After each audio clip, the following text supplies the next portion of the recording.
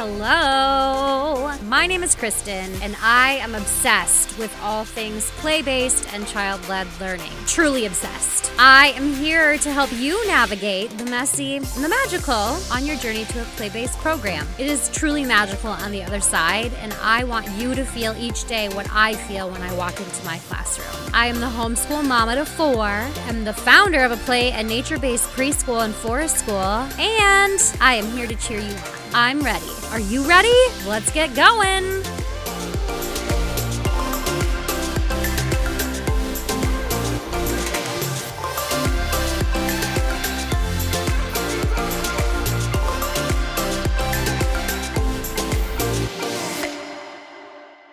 I have Kyla Maciosek. Did I say it right? Yeah. Okay. On the podcast today, she is from @NatureCreatedPlay on Instagram. Do you have a website? Yeah. naturecreativeplay.com. Amazing. So Kyla, tell us a little about yourself, and then we're going to dive into doing some comparing and contrasting on cold weather play and hot weather play. And we're going to talk through kind of all of the things that surround both of those climates to give people some grounds to get outside more, I guess, to like bust through some of the myths and really dive into some of the things that we might be scared of when it comes to being in the extreme heat or the extreme cold. So it's going to be a good conversation. Okay. So tell us about you and like what you do and where you're at in the world. Yeah. So currently living in Tucson, Arizona, which is why we're talking about the heat and the desert. Mm-hmm. Originally from Ohio, though, so I have lots of experience in play settings that are similar to what you were living in. Yeah. I'm in Minnesota. If you haven't listened before, Minnesota, United States. Mm-hmm. Yeah. And I got my start in environmental education. So I have worked at the Columbus Zoo, the Phoenix Zoo, and the Desert Botanical Garden, all in their education programs, doing everything from summer camp to family programming to field trip programming.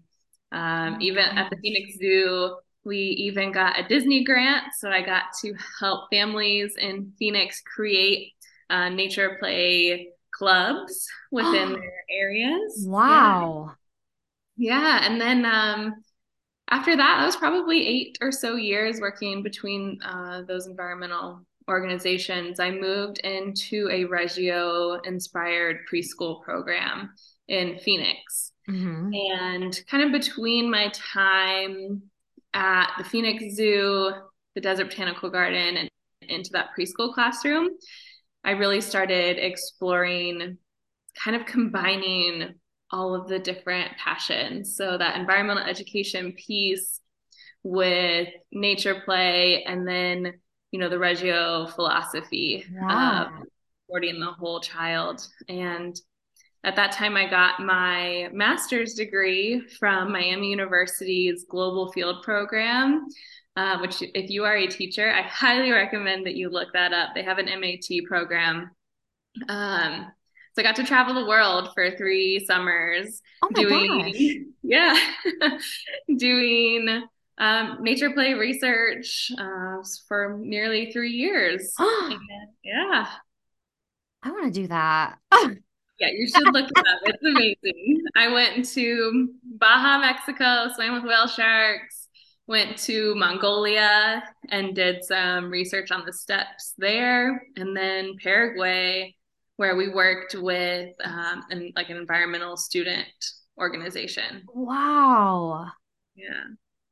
What a really cool, okay, working at a zoo is like many children's childhood dream of like what they want to be when they grow up.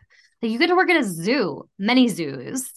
That And was my then, dream. I oh my wanted to be a gosh. zookeeper, and that was my dream for a long time. And funny enough, I kept ending up in the education departments of all of these zoos. Yeah. I'll never forget my Columbus Zoo boss. she asked me right before I left, she's like, "Do you want to be in charge of our zoo tots and like zoo kids program, which is, 3 to 5 year olds?" And I was like, "No, no, I don't. I want to be a zookeeper." Oh my gosh. I am. Okay, tell me, just because I'm like living a childhood dream right now through you, what was your favorite animal that you got to interact with out of all of your zoo experiences? Okay, so I skipped over this part in my original introduction, but Yeah. after summer camp at the Columbus Zoo, Yeah. I couldn't find a zookeeping job. It's very hard for those of you who don't know the zoo world. It's very hard to get into a zoo. So I went to Africa. What? Yeah, I went to South Africa and worked there for a couple months. And I trained ambassador cheetahs. So that is by far my favorite. I've got a nice little cheetah tattoo to memorialize it. And two of the cheetahs that I trained at the time, their names were Mickey and Minnie, and they went to Texas after I worked with them there. So I don't know if they're still there, but I think their names got changed. But I could probably track them down. You could probably find out. Oh my gosh, now I want to know. You Yeah, have to keep me cheetahs. updated on this. This is like good stuff. Like, what if you could reunite with them and it would be like one of those really cute, like reuniting videos of like when people train lions and then all of a sudden they see the lion in the wild and the lion runs over and hugs them. Yeah, those videos are crazy. I know. Oh my goodness. Okay. That's really cool. I'm hoping to get to go to South Africa in a like next summer. So Mm. yeah, that's an interesting place. Did you get to see like do any like big five, go into any reserves or anything while you were there and see any of the big five? We did get to go into a reserve that was near where I stayed. And I played kickball with some elephants. Oh my gosh, what an oh my You're goodness. bringing up memories for me. I wouldn't have thought about that until you just Oh, asked me that. So they were there, and they had like a fence up, but we got to kind of kick him back and forth, and they'd pick it up and throw it at us. And that was kind of near like their entrance, but then we got to go in like the Jeep and drive yeah. around where it was, much more open. I got to see giraffe and more elephants. I never saw any of the big cats just like out and Yeah. about, Yeah. but yeah, lots of, hoof stock, Oh my giraffe. gosh. So cool. Okay, well, let's get started. Let's compare and contrast some desert versus tundra and the nature play around both of those climates because I mean we both heard it like what the opposition that I used to get as a nature preschool and forest school founder and director was it's too cold to go outside. And I'm sure being in Arizona, you get the opposite. It's too hot to go outside. So I let's do. kind of sort through that a little bit. Is it too hot to go outside? Is it too cold to go outside? What are your thoughts being in Arizona? Well, it's so funny, especially thinking about it right now because it's November. Yeah. It is the perfect time of year right now to go outside. It Yeah. is, Yeah. I mean, that's why people move to Arizona and Tucson is that most of the year it's really nice. And the part of the Hmm. year that it's not is the summer and the kids are out of school for the most part. So really the concern is the very beginning of the year in end of August, September, and the very end of the year in April and May. And Uh-huh. I think that you will feel the same and agree with this statement of it's to me, it's all about acclimation, Yeah. right? So when we start off the school year, and by the middle of the afternoon, it's 100, 105, maybe Hmm. 110 out. I'm not going to throw kids outside for 7 hours Yeah. on the first, second, third day, or even week of school. Yeah. Because I know that they probably spent a good chunk of their summer inside. Yeah. And so I take that idea of acclimation and let the parents know, like, hey, we're going to start the school year off. We are going to play outside, and we're going to start off slow Mm-hmm. and then build. And then we just build all day as the weather gets nicer for us. Oh my gosh. And it's so funny because ours is the opposite. It's like we just get to like naturally acclimate because they start off the year and it's the perfect time to be outside. It's beautiful. And then it gets like steadily colder and colder and colder and colder. So our bodies just naturally acclimate. And the interesting thing about Minnesota is that like when it finally is like 50 degrees in the spring, like people show up outside in shorts because Yes. they're like, oh my gosh, it's so warm because it's been so cold and our bodies are so acclimated to freezing that 50 degrees, 60 degrees feels hot. And so, Mhm. like, a lot of people do walk around in t shirts when it's 50, 60 degrees, which 50 and 60 degrees in Arizona, you would probably be in a sweater and a like beanie. Yeah, absolutely. And I remember that from living in Ohio in Mhm. April when, the sun starts shining and the snow starts melting, shorts and t-shirts. Yeah. Yeah. Yeah. Hmm. So the acclimation thing is so funny because it's so opposite. Hmm. Yeah. Opposite, but the exact Yeah. same concept. Yeah. And I think the other important thing here is that your, heat safety. So you know that, your signs of heat stress and ways to keep cool, especially in that first part of the year and then the end of the school year. Um, and you get to know your kids as well. Yeah. I am one who flushes so easily. So I might start turning red before another child would start turning red, but it's just natural for Yeah. me. Um, and so you really kind of get to know that about your students as well. Okay. Do you have, okay, so, do you have any like tips? Like, what are your best tips on keeping cool while you're outside in extreme heat?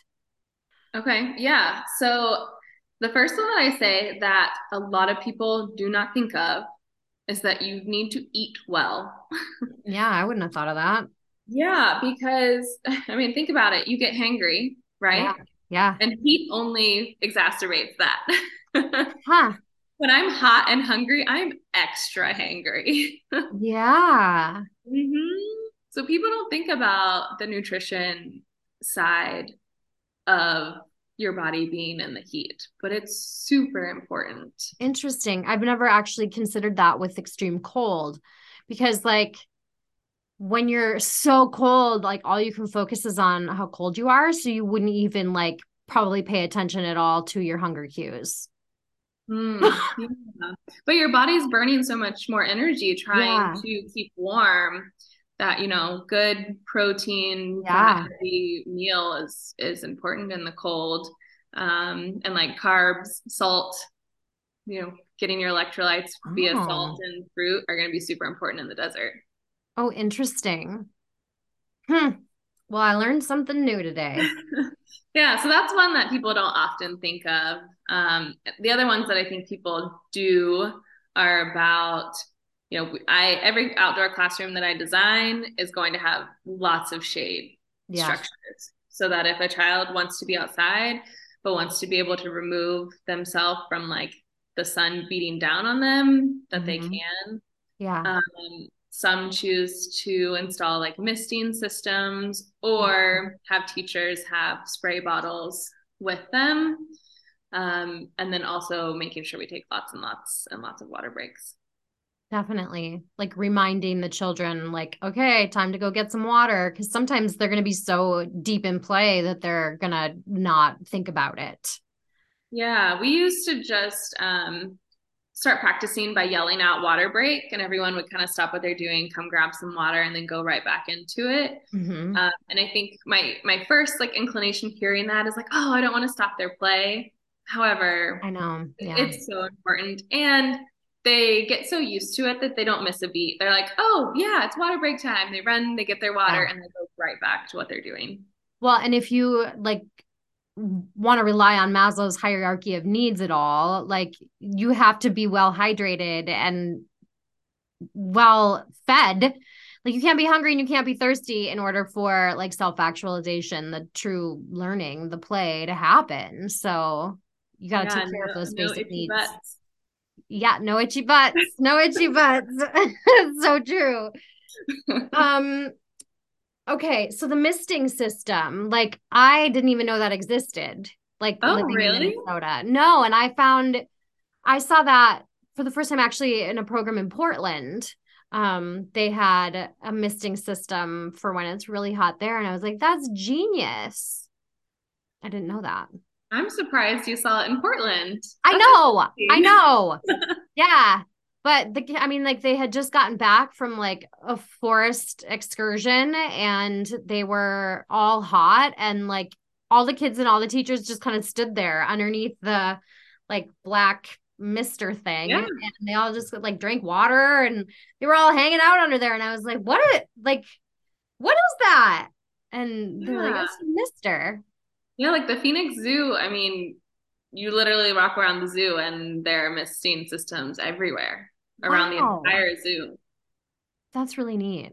Yeah, that just reminded me though of another strategy that I use after we come inside from outdoor play Uh-huh. is we go in, into the classroom and we just lay down Oh, and then like make sure that our wrists and our ankles. I let our children play barefoot. I know yeah. some programs don't allow that, but taking their shoes off is such an easy way to help cool their bodies.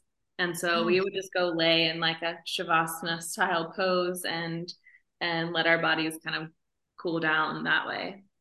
Interesting. Huh.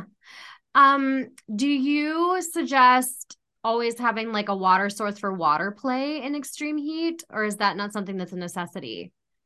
I suggest a water source for play regardless. I know. Same. Yeah. Yeah, I've actually had some cool conversations with people who have preschools here in Tucson, and one woman that I was speaking to, she has a dunk tank in her preschool classroom. It's like a trough kind of. And Yeah. she fills it and she allows the children to submerge their entire bodies because we have, incredibly low humidity here. Yeah. So they dunk their whole bodies, they get out, and she's like, and then we learn about evaporative cooling. Oh my gosh. Okay, so I can hear in people's minds them saying, "Oh, we can't have a water source that's over so and so many inches deep." So like how does she get around that with licensing? Does she have like them just like a pool waiver? I don't know if she is a licensed Okay. school. Okay. Yeah. Yeah, and that's definitely something, the schools that I design outdoor classrooms for, that's one of my very first questions is, are you going to license the space or not? Yeah. But a really good way to put the things that you know are great for children in an outdoor play space um, is to do permission slip like waivers. Yeah. You can choose not to license it, but have all your parents sign permission slips for the kids to go out into the space. Okay. Yeah. So in Minnesota, the only way you could have an unlicensed program is if it's you are a okay, so it's different for like school age versus younger children, but for younger children, the only way it can be unlicensed is if you are taking care of less than two families or less. Mm. So you would only be able to have like a child from one family or siblings and then another family, I believe. It might have changed since I did licensed in-home childcare, but otherwise you have to be licensed no matter what. For school age, there's some loop arounds for that. You can be a nonprofit organization geared towards children. And if you are serving them less than a certain amount of hours a year, then you can be unlicensed, like if it's an after school thing or when school is not in session. So we were able to run our forest school program unlicensed for school age kids because we are a nonprofit organization. So, but if you were a for profit, you wouldn't be able to. Okay. Yeah. So it's a little bit different. And Yeah, and every it is state, going I'm to be sure, is different different. state to state. Yeah. Yeah. And country. I mean, we have people who listen from all over the world too. So I'm sure it's different in lots of different countries as well. So Mm-hmm. many, so many differences there. Mm-hmm. Okay. So I'm trying, so like Minnesota, when it's super cold, you can't take food outside to eat. You can. Okay, I take that back. There are forest school programs in Minnesota. I'm not sure if they're licensed or not. But they take children out in like severe, severe cold, like where I wouldn't be comfortable taking children out in, and I'm a forest school founder. But like -30, -20.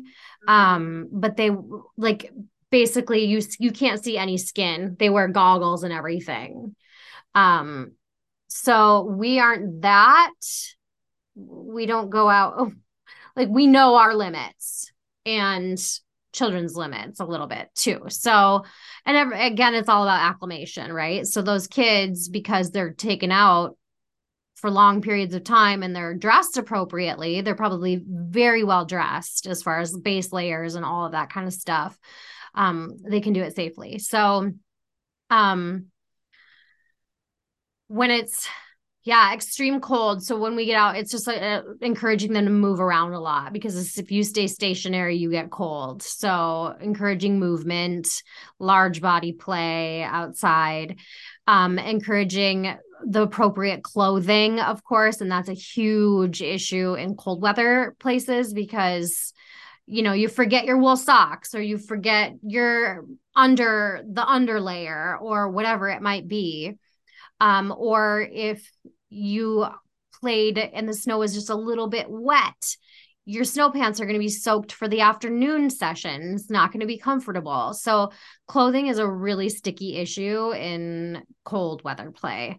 But there's lots of ways that you can work around it. You can have stockpiles of extra clothes. We used to require children to have 2 pairs of mittens. And then we ended up doing a mitten rental program so that we would provide like the right kind of mitten that fits very well over winter jackets and then they would have dry mittens every time they went outside because then we had like a mitten dryer that we would put them in and dry them through so they could use them again for the afternoon. But there was days when it was so cold. So our threshold in the program that I had was -7. So if it was with wind chill, so if it's colder than -7, we wouldn't go outside.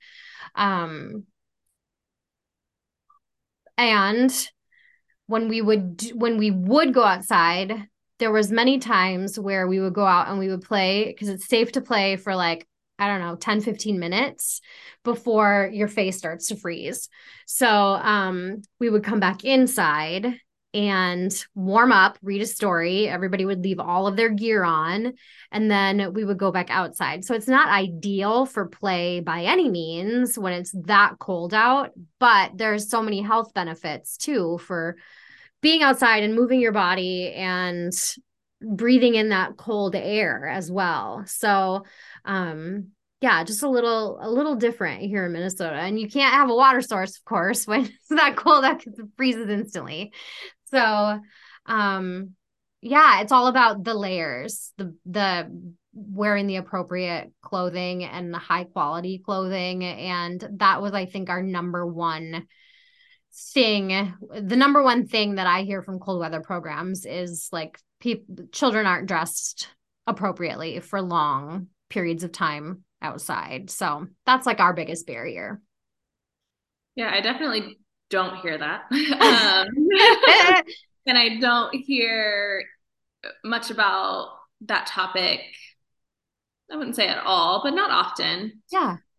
So as a consultant, I'm working with a bunch of different schools and whatever their policies are, that's what they're going to follow. Yeah. Um, in Tucson and Phoenix, the issues are extreme heat advisories and also pollution advisories. So those Okay. are the two biggest things that we see. And the schools have different policies on the days that we have extreme heat warnings. Um, and so whatever those schools' policies are, I of course encourage them to follow their policies Yeah. Yeah. and make recommendations. And there you go. If it's an extreme heat day, get your kids out very first thing as soon as they get to school. Mhm. 7:30, 8 a.m. It'll only be 100 degrees instead of 115. Yeah. Yeah. And so, I make recommendations like that. And then the other things I hear about are more about like sunscreen. Mm. Because clothing for us isn't as much of an issue. We want to make sure they have the right shoes Yeah. to play in. But other than that, especially in like the nice parts of the year, I mean, they can kind of, as long as they're wearing play clothes, they're gonna be fine. So Yeah. the sunscreen is really the biggest issue. Because many programs you're not allowed to apply to children. We're not allowed to touch the kids What? to put their sunscreen on So them. how do you keep them safe? Yeah, so parents are often, in a lot of programs that I've worked with, the parents are often told, you put it on them the second that you drop them off. And then the kids are the ones that are supposed to reapply throughout the day, which we know how that goes. That's just for real. That just breaks my heart a little bit because it is so painful to get a sunburn. And Yeah, it's so bad for it's just so bad for you. Like that just seems like, oh, let's just like take the risk of them getting a severe sunburn because we're scared an adult is going to like touch a child. yeah. I will say it, it's a concern that is brought up particularly by parents. But now that you're saying that, thinking about my time in the classroom, we had an indoor outdoor classroom that shared a door. So we were like in, out, in, out. Door was Yeah. open. Kids could be which in whatever space they wanted. We had nature day every, Tuesday or Wednesday. We spent all day outside. And now that you say that, I don't think I ever had a kid with a sunburn. Really? Yeah. So that was one thing that I was really, really, even for summer in Minnesota, like when we would do forest, like, so we had the school age wild rumpus, it was called. And the kids would be outside all day in the summer. They would go to the county parks and they would be there all day for 7 hours. And I was a huge stickler on sunscreen because I never wanted a child to go home sunburned. And there was a handful of times where kids, like if they were old enough and they thought they could apply their own face sunscreen or whatever, and they ended up with a sunburn. And then I hear from a parent, like they're sunburned. And that was just like a no, no, children cannot get sunburned. It's That's so interesting because like I've experienced sunburns in Minnesota, so I would think, but maybe skin is different in air. Like maybe your skin is like acclimated differently than Minnesota skin because like just an example, there's a lot of people in Minnesota who have polymorphic light eruption, which is and people might not even they like it might be something that they develop as they get older, but me being fair skinned, red haired, blue eyed, and some of my children who have the same coloring, they every spring, the first time we go outside, we all erupt in hives. Like we get hives from the sun. And mine actually continues. It kind of gets worse as I get older. But like even when my kids and I go on vacation in the middle of the winter, and we go to like Florida and we spend that first day, or even it's actually usually the whole trip. All of my kids, well, three of them, two of them, two or three, it kind of depends on how, it just depends on things. But um, I have to give them Benadryl because they get hives. And it's not even because they're sunburned. It's just because we were like extreme doses of vitamin D that our bodies aren't used to. Yeah, Yeah. we're kind of laughing about the acclimation of skin, but I feel like there's some truth to that. I Yeah. don't know.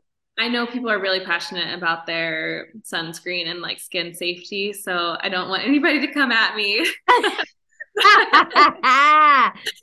Hmm. I am Yeah. also, I mean, I Yeah. am also very fair skinned, light eyed, blonde hair, and I don't sunburn Yeah. much here unless I'm like if I go on like a 3 hour hike and then like don't put it on the back of my neck, like it'll turn red. Yeah. But if I'm somebody who like burns typically, like Interesting. if I went to the beach, like I would burn, but I haven't had many sunburns here. The last sunburn I had here was over the summer in the pool, and that was just dumb. I didn't put sunscreen on at all, and I was Oh, out there for wow. hours. But playing outside when I was a teacher, I never got a sunburn either, and Hmm. I didn't put sunscreen on. So I don't know, maybe there's something to be said about skin acclimation to the sun too.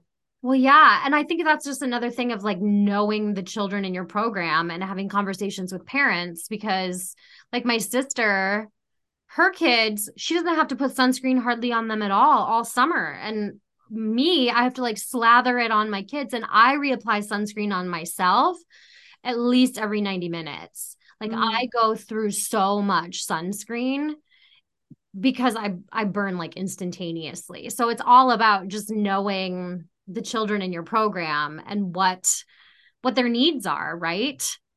yeah, Everybody's needs are different. that's true. Yeah. Yeah. So, yeah. Okay. Anything else you want to add about like protection or gear or clothing or anything like that for hot weather play? I think just the biggest things for us are wearing appropriate play clothes. Yeah. Clothes that parents and kids are okay with getting dirty, making sure Yeah. they have the right shoes. And, we talk about like UV protectant shirts, like sun Mhm. shirts, but I don't actually see them often in use. Hmm. Um, I know some schools in this area will require kids to wear hats when they go outside, but again, it's school to school policy. Yeah. Different Yeah. schools do different things. Yeah. Yeah, they do. Okay, let's chat about another um let's talk about environmental features of the desert versus the tundra and like what are some of the holdbacks around that. So what are you finding in the desert? Yeah, so it's really interesting because if I was to say the word nature play Mhm. to most people, they think big Trees. trees, Yeah. grassy hills, Forest. Yeah. streams with cool water. Like that's what a lot of people picture. Mhm. And that's one of the reasons I love my job so much is because I went from a place like that and I came to Tucson. And I'm like, all right, challenge accepted. Here we go. Like, how do we figure out how to play in this place that is not at the forefront of the mind when you think about Yeah. nature play? So big like environmental concerns other than the heat. It's just our natural landscape. Cactus. Yeah. Um, our trees have spines on them, like Don't you mosquito. have cactuses that like shoot spines out at you if you get too close? Okay, so what you're thinking of is called a cholla cactus, Okay. and that is a myth, a common misconception. Okay, good. I'm glad we're talking about this. But there is a cholla that they call jumping cholla, and so the reason that they call it that is um, it it will reproduce if a piece of it breaks off and then Uh-huh. falls in the dirt, and it can grow again. So Oh. it is evolved in a way that if an animal brushes up against it, it hitches a ride. Oh yeah. Okay. Yeah. Like a burr. Like we have burrs up here. Yeah. Mm-hmm. Super similar idea. So if, coyote's walking by, just brushes up against that cholla, it's going to hitch a ride and then, fall off later and replant. So Yeah. they call it jumping cholla because you don't have to touch it hard, like at all, for it Yeah. to break off. Oh my So gosh. people are like, oh my God, it jumped on me. But really, like, you touched it and you just didn't realize it. Oh my gosh. So funny. Mm-hmm. But yeah, I mean, our natural landscape is rock, dirt, cactus, spiny trees. Troy is a cactus, spiky bushes. And I want to honor that when I design outdoor spaces, Yeah. that is our land. And so figuring out ways to honor our environment in a classroom, outdoor classroom that's going to have 3, 4, and 5 year olds in it. Yeah. Um, and then aside from that, people often talk about rattlesnakes and scorpions and javelina and bobcats and mountain Mm-hmm. lions and Mm-hmm. spiders and tarantulas. And yep, all of those live here too. Yeah. Okay. So talk me through some of those things. Like, because I'm terrified of venomous snakes. I mean, I think I would take a tarantula any day over a rattlesnake. Yeah, I know people who would also feel the opposite. Spiders Yeah. are scary to some people. Man, snakes are too. Okay. So yeah, the thing about rattlesnakes is that yeah, if you get bit by one, it's serious, and so Yeah. that's what makes it scary, Yeah. um, especially for a child. Yeah. Um, so I 1000% understand that concern. Yeah. And in my neighborhood, I've seen dozens of rattlesnakes Oh. just walking in my neighborhood, and Oh.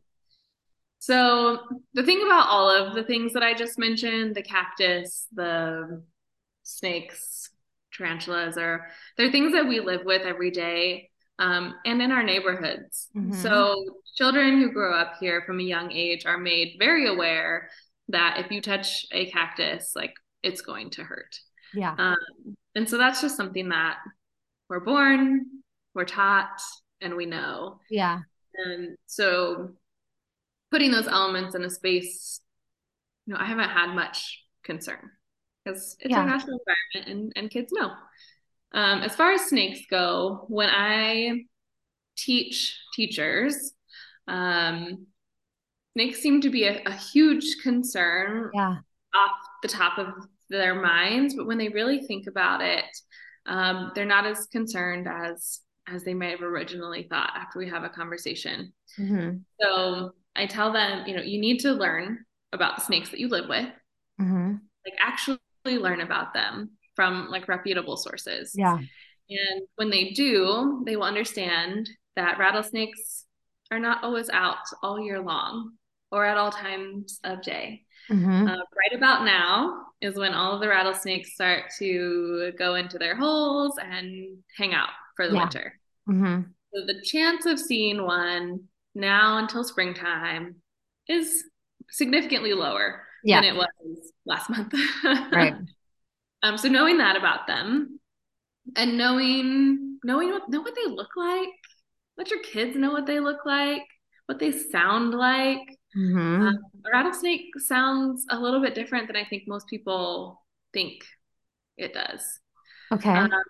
so I encourage people to like play the sound, find a rattlesnake video and like go listen to what it sounds like. Um, and then I always encourage schools that have outdoor classrooms that they're doing a sweep of the classroom before they let the kids in it every single Yeah. morning. Yeah. So Mm-hmm. that they go out in the classroom and they're looking for anything, new burrows, Yes.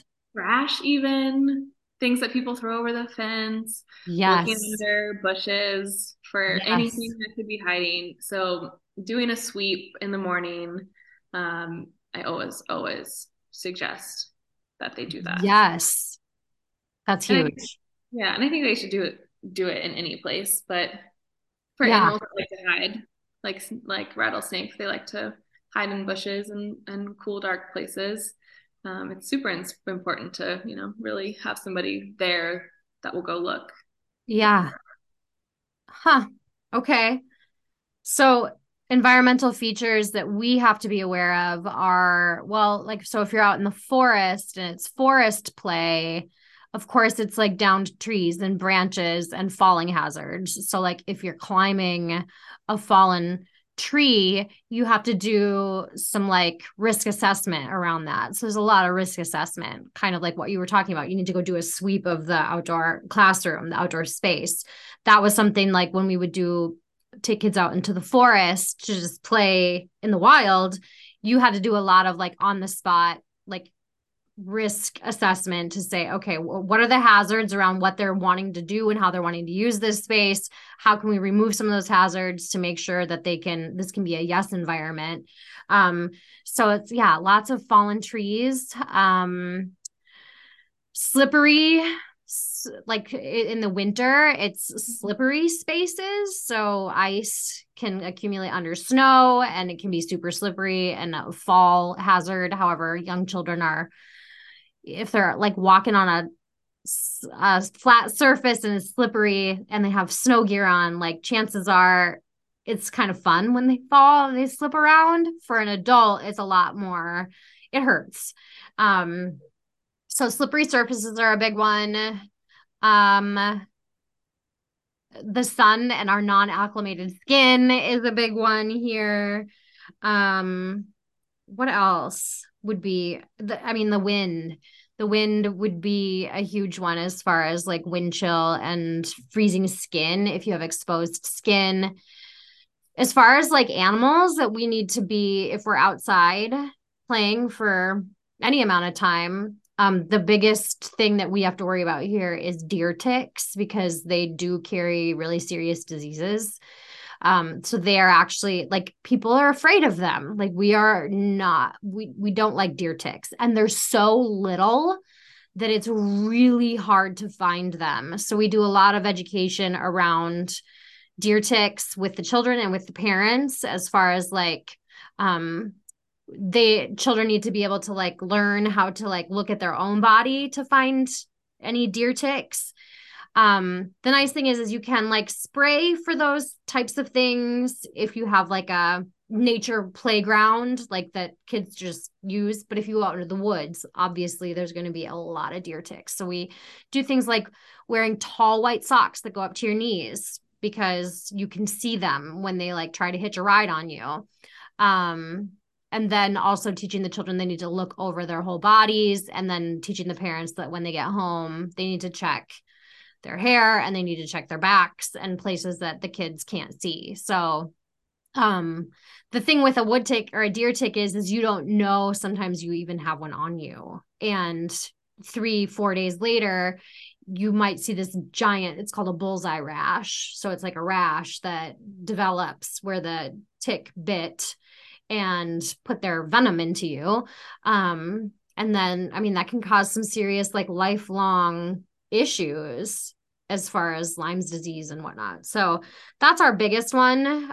But using bug spray with DEET in it, and there's a lot of like information out there is like, should you use DEET or should you not use DEET? And then there's things like you can spray clothing with permethrin, which is it instantly kills any tick that would touch your clothing. There's also clothing that is made that has permethrin in it, so that if any bug touches it, it will instantly die. But that's probably our biggest one as far as like, I'm trying to think like if there's any, I mean, we come across signs of wild animals like deer and fox and things like that, but that's not during the day. Like it's a They non-issue. hear you coming and they Yeah. skedaddle. Yeah. Yeah. We did have a skunk once that was in our fire pit at forest school, and we had to work together to get it was a baby and it couldn't get out. It was so sad. And so we had to work together to like get this baby skunk out of this fire pit without getting sprayed. And he was like just learning how to like use his butt to like, oh, he was so cute. It was so cute. And we ended up like throwing like a slanted, just some logs in there that he could climb up. And it was like a great learning experience. We stood way back and just like watched him get out, and then like watched him kind of tootle around, and his mom wasn't that far away, and she came and found him, and then they like walked off, and the other little baby skunks that were with the mom. It was adorable. That's so sweet. It was so sweet. Yeah. So that's really our only thing, but there's ways to make sure that we stay safe. You can't stay inside because of a deer tick. So yeah. You reminded me when you were talking about spraying for ticks. A lot of homeowners here they spray for scorpions food, right? So scorpions don't come around, which I think schools likely also do that too. Yeah. And we'll spray for that as well. But it's not great for kids or the environment. But the interesting thing about scorpions, the interesting thing about scorpions is they tend to stay kind of localized. So if you've not seen one in your space, you're likely not going to see one. Yeah. And so that can be really, I don't know, like impactful for when talking to families about it. Mm-hmm. And same for scorpion or snakes, kind of depending on what part of town you're in. Yeah. You may or may not have them there as well. When I was building the school the outdoor classroom I'm working on this past Saturday, they were building a pallet stage. Mm-hmm. So the base of the stage was a couple of pallets, and then, the pallet background. And when they were building it, the first thing I thought of was like, oh, pallet is a great place for a snake to hide. Yeah. So what we chose to do was to fill the pallet with dirt. Oh. So that it didn't make like a great, easy way for the snake to just go in and chill under it. Oh, yeah. Those are some of the kind of modifications that we think about when designing outdoor classrooms here, are minimizing burrows for those types of animals. Right. I'm kind of like thinking about opposite sides of our country right now, as far as like Florida and alligators. I mean, like you walk by an open water source in Florida, and you gotta be careful because you never know if there's an alligator in there. They're so stealthy. And then like my friend Tiffany, who has a program in Washington State, up in the, like she's in the Columbia River Gorge area. She's in her program's inside a national forest, the Gifford Pinchot National Forest. And there's many times where, there was one year where she would call and she would be like, there was some sort of a cougar outside of our playground, and they like at night, and it would spray its urine all over like the outside. It would like the outside of her fence. So they would come to school and there would be like big cat urine smell. And but that's like a thing. Like I know nature programs in Canada, we had training around that when I went to my forest school practitioner training up there. Like that was one of the things that they were like, you have to be very on your feet, because big cats like cougars or mountain lions, they are really stealthy, and like you don't know you're being followed until it's on you. So it would be interesting to see like what their strategies are for some of those other types of critters that they encounter in those other spaces. So much to think about.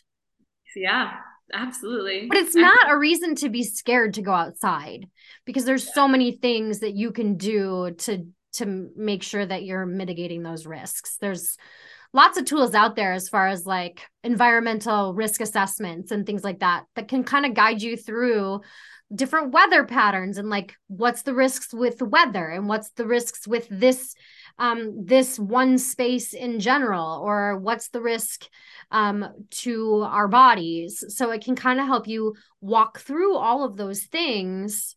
I don't have any resources off the top of my head, but I know if you did a Google search, you'd be able to find all sorts of risk assessments for nature play programs.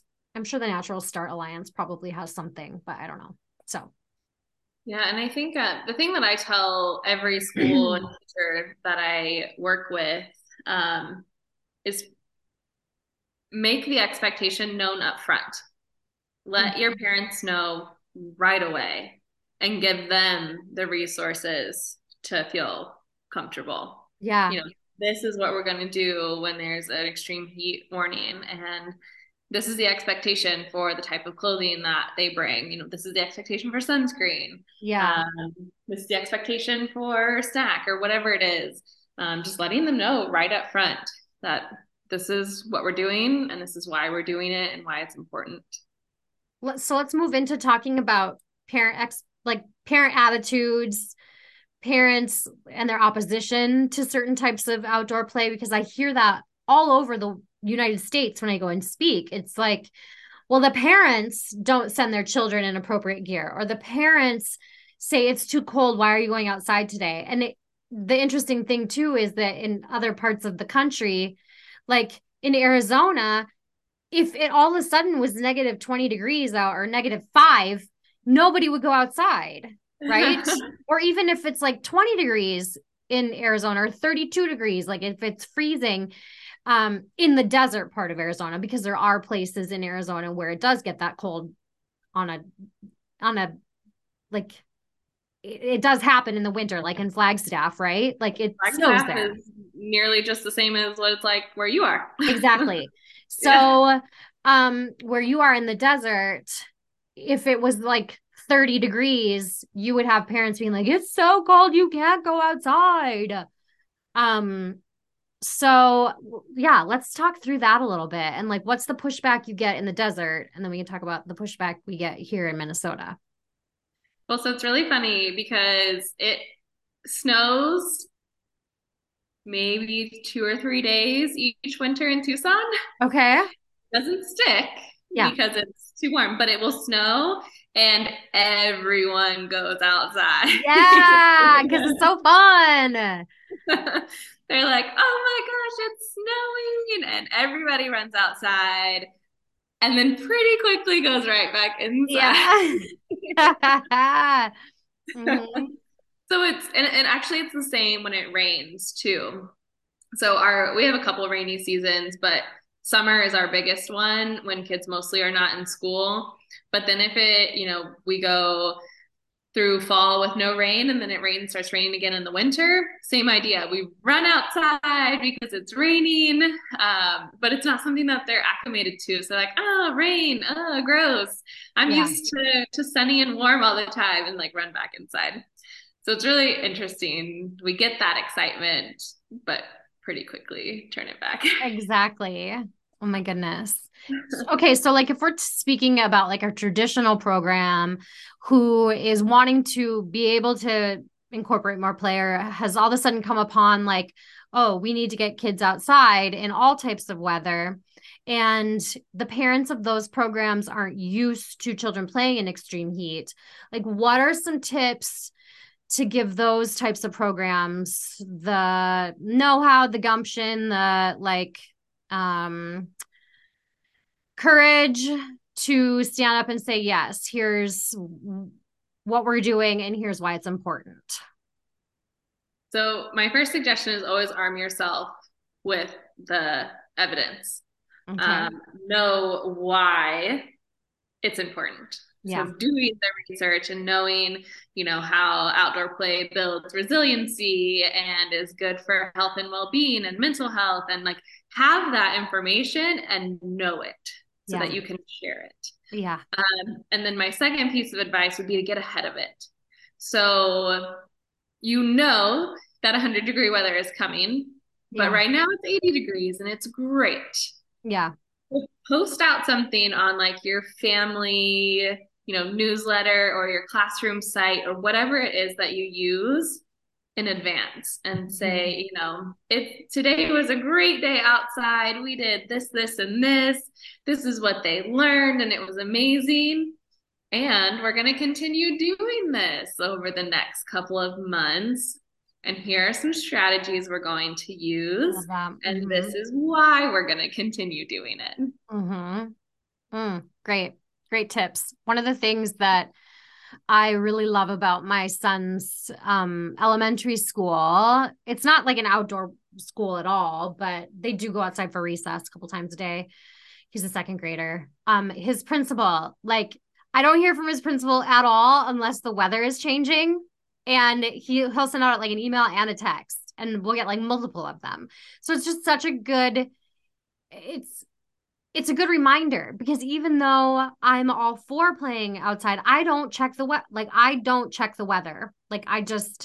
I don't. And I hear about what the weather's going to be like from other people, and I don't waste my time checking the forecast.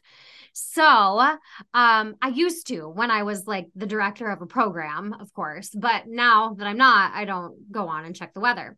So I love like when I get those texts from him, because then it reminds me, okay, yeah, I gotta like dig out all of the winter gear.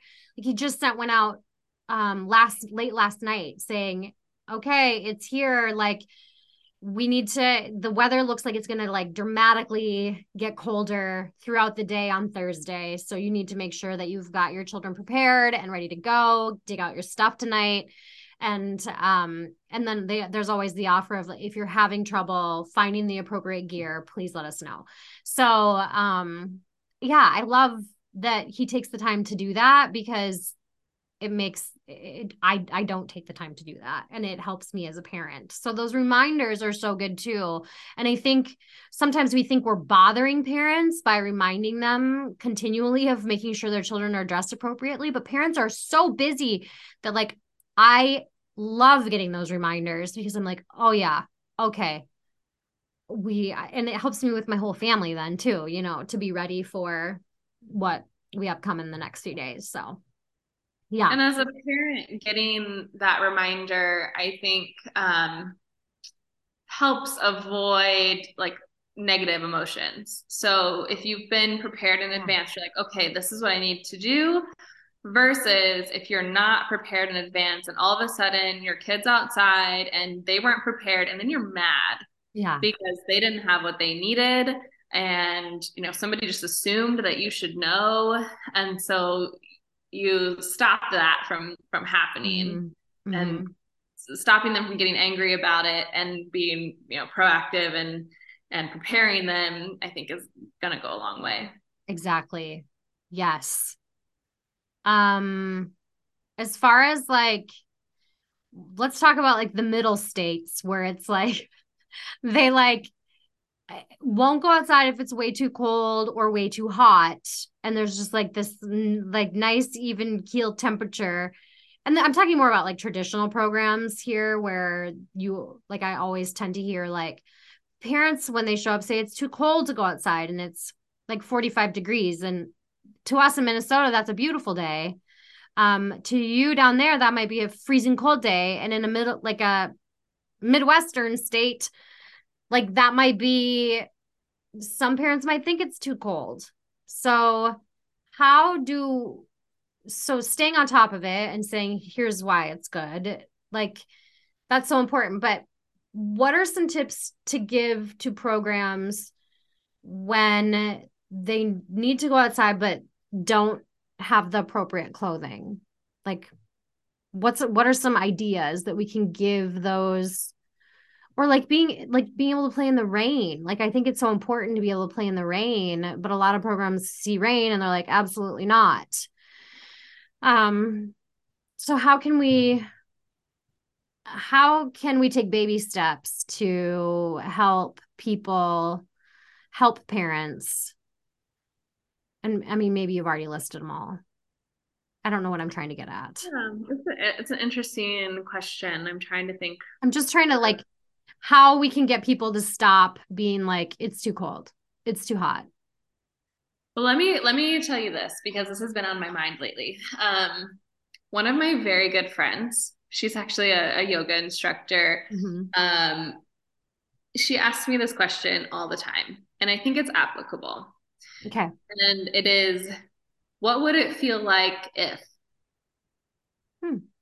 and then, whatever it is, what would it feel like if just today we let kids play in the puddles? I love that. What would it feel like if today we went out in the snow and saw what happened? What Yeah, would it feel like if we just leaned into the play today? I love that. Have you made that into Yeah. an Instagram post yet? No, but I You will. should. I love Write that. that down. What would it feel like if? And you can come at that from a few different directions. It could be like, what would it feel like for the parents if? What would it feel like for the children if? And what would it feel like for the caregiver slash teacher if? You can kind of put yourself in everybody's shoes then. That's a Hmm. really good way to sort through it all and decide, should we do this or should we not do this? Or, yeah, that's Yeah. great. Yeah. That question has shown up in many parts of my life, and I think it's applicable in so many areas. Huh. I love that. I'm going to start using that. Yeah. I'm going to use that with my own kids. Yeah. I mean, the first time she ever used it was really like, what would it feel like if you squatted a little bit lower, Yeah. right? So totally different context, but it works. Yeah. Hmm. Hmm. I I think love that's that. that's the gold nugget, I think, of this podcast. I think so. I think it's the golden nugget for my life. Like, wow. That's amazing. What would it feel like if everybody needs that on a poster and like put it up on the wall? Yeah, I've been talking a lot about like really what is my goal. I don't even think I've said what I do for a living in this No, you episode. haven't. Tell people because they can hire you. um, so I help schools design or transform outdoor spaces into outdoor nature play spaces and classrooms, Mhm. and then do professional development with teachers about all things play and nature play. So loose Mhm. parts and risky play and child-led learning and learning invitations and play observation and documentation, and teacher trauma is one of my Yeah. favorite things to talk about. Now I don't know where I was going with that. Well, so you did, that's what you do for a living. Yeah. And And what does that feel like? What does that feel like if no, so yeah, I've been talking about my whole purpose, the whole reason why behind I do what I do. And it's my lived experience of going from traditional to play-based Mhm. and seeing myself the power and impact that that's had on my life and children's lives. And Yes. just, gosh, so the question is like, what would it feel like if you just like lean in to some of these ideas? Yeah. Because that's really what it's about. I can't go into a school, do 6 hours of professional development and completely change their worlds. But like, what if they chose to implement one or two things that I talked about? Yeah. That's really it. That's what I'm trying to do, is just step by step help them kind of lean in to Yes. play. Yes. Um, Bev Boss used to say, start in the corner, like baby steps, and don't try to change everything all at once. Just start in the corner with one thing, then move to the next thing. If you're making change, just don't, I mean, you don't have to like jump in and if you're a traditional program and then all of a sudden, like, oh, now I know that it's important to get outside in all types of weather. And so now we're going to go outside every single day for 8 hours a day. Like, don't start there. Like, slowly acclimate yourself and the children and the parents to those new ideas and new ways of doing things. So, yeah, Amazing. Is there anything else that you wanted to add that you didn't get to speak about? I don't think so. I think that the last thing I said was really, it's been on my heart a lot lately, like Yeah. the why behind all of this. And,